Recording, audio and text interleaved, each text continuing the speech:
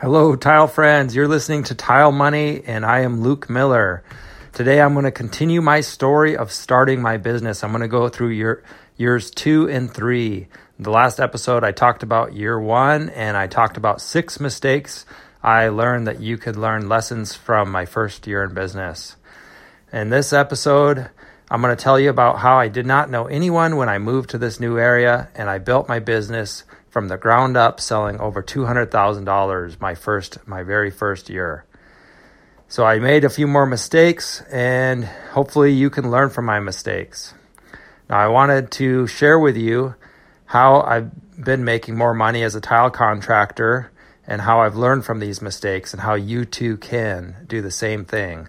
Some of these mistakes are very costly, and there's no need to make them if you can implement a few simple things. So by joining my community, Tile Money, by listening to this podcast and joining the discussion online, you're going to be gaining knowledge from others who have came before you and have built successful, beautiful tile installation businesses that have a profit and continue to put out good work for a good price and continue to be proud of their businesses. So I hope you can join us in our conversation. So in years 2 and 3, I made more mistakes, and I have about 8 different talking points to talk to you and lessons to be learned. And even though I made mistakes, I was making them fast and I was learning fast. So there's a saying that says fail forward. So whenever you're falling or failing, you just remember not to give up, because you're moving forward. You're moving in the right direction. When a little kid is learning how to walk and they keep falling and they keep getting up, they're only going to get better. It's only if they stop getting up that they're never going to learn to walk. All right, so early on in my business, I had a lot of trouble with the money. I had a lot of trouble knowing where the money was coming, where the money was going, and how much I can pay myself every week. So my wife insisted, thankfully, that I start paying myself a set salary no matter how much I worked or no matter how much tile I installed that week, that my salary would never change. So I'm really happy that she actually asked me to do this pretty early on and saw a need for this, because this provided not only a stability for us at home, but also it was a really good way to gauge the health of my business. Because if Friday came around and I knew I didn't have enough money, and I knew, okay, I've got to make some changes really quick, because this can't go on. And thankfully, that only happened a handful of times, and I've been able to always pay myself that set salary. So one thing that helped me, and I did too late, was to hire a good bookkeeper. You know, I'm not a bookkeeper, I'm not a CPA, and I don't know about you, but you know, we do what we do best when we have the time and ability to do it. If we're bogged down, you know, with the numbers and trying to keep the books, it essentially boils down to be a waste of time if we're not good at it, because we could be out there doing something we're good at, like installing tile. So make sure you get a bookkeeper. Don't wait a year like I did and have a big mess on your hands at the end of the year. And also another thing I did in my second year is I had to get more aggressive with my pricing. I knew I had to sell at a higher rate. And having these higher rates allowed me to have a higher profit, and that in turn allowed me to work less in the business and be installing a lot less hours.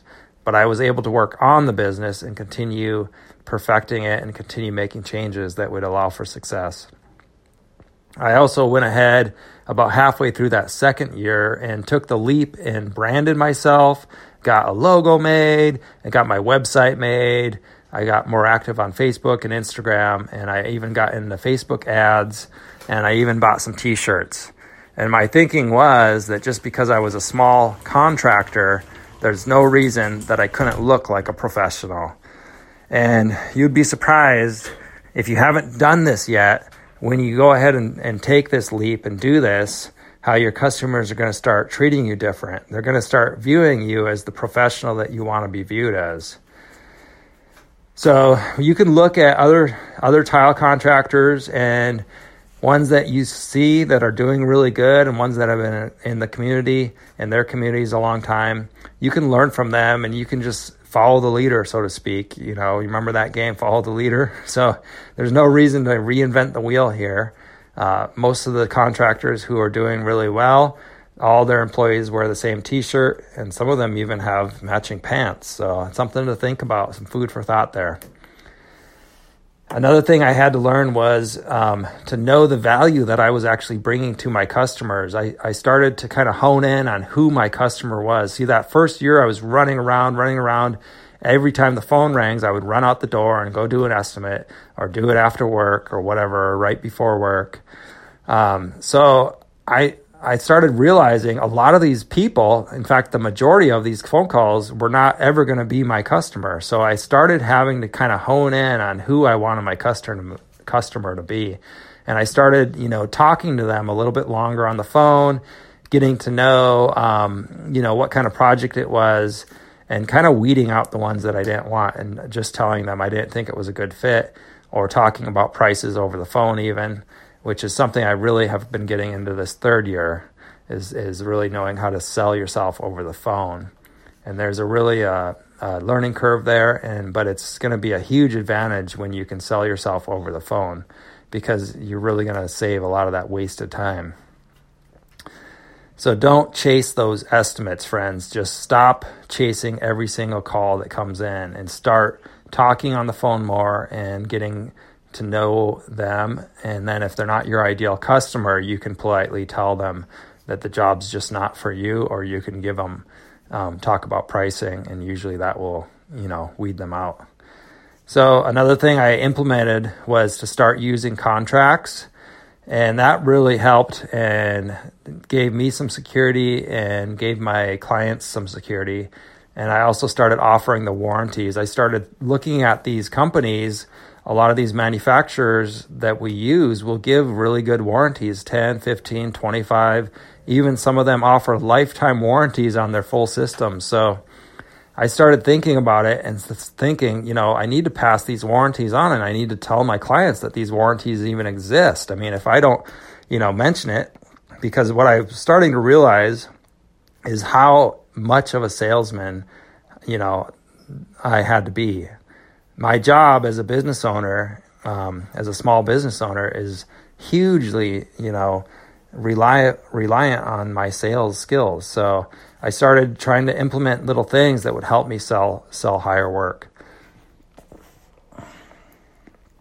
I also had to, work on being prepared. I would recognize that, oftentimes throughout the jobs, I would be leaving the job halfway through, or, half day, and going out and running and buying some materials that I ran out of.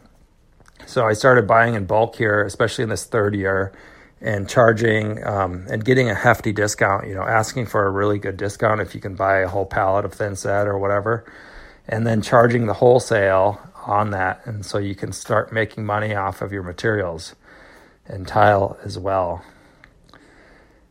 So learn to sell over the phone and get the phone ringing. You need to have a plan in place, something that's going to continue to have your phone ringing.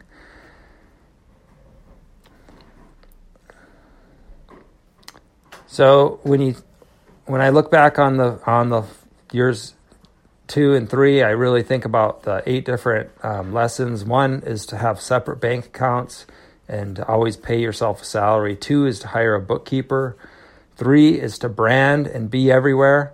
4 would be to know your ideal customer and the value that you bring them. 5 is implement contracts and warranties. Pass along the manufacturer warranties and offer your own labor warranties. And 6 would be buy in bulk. 7, learn sales. And 8, getting that phone to ring. You need to be thinking about some strategies to get that phone to ring consistently. And I'll talk a little bit about that in some upcoming podcasts. And until then, if you like it, please subscribe and review. And I hope you have a very profitable week. Until next time, talk to you later.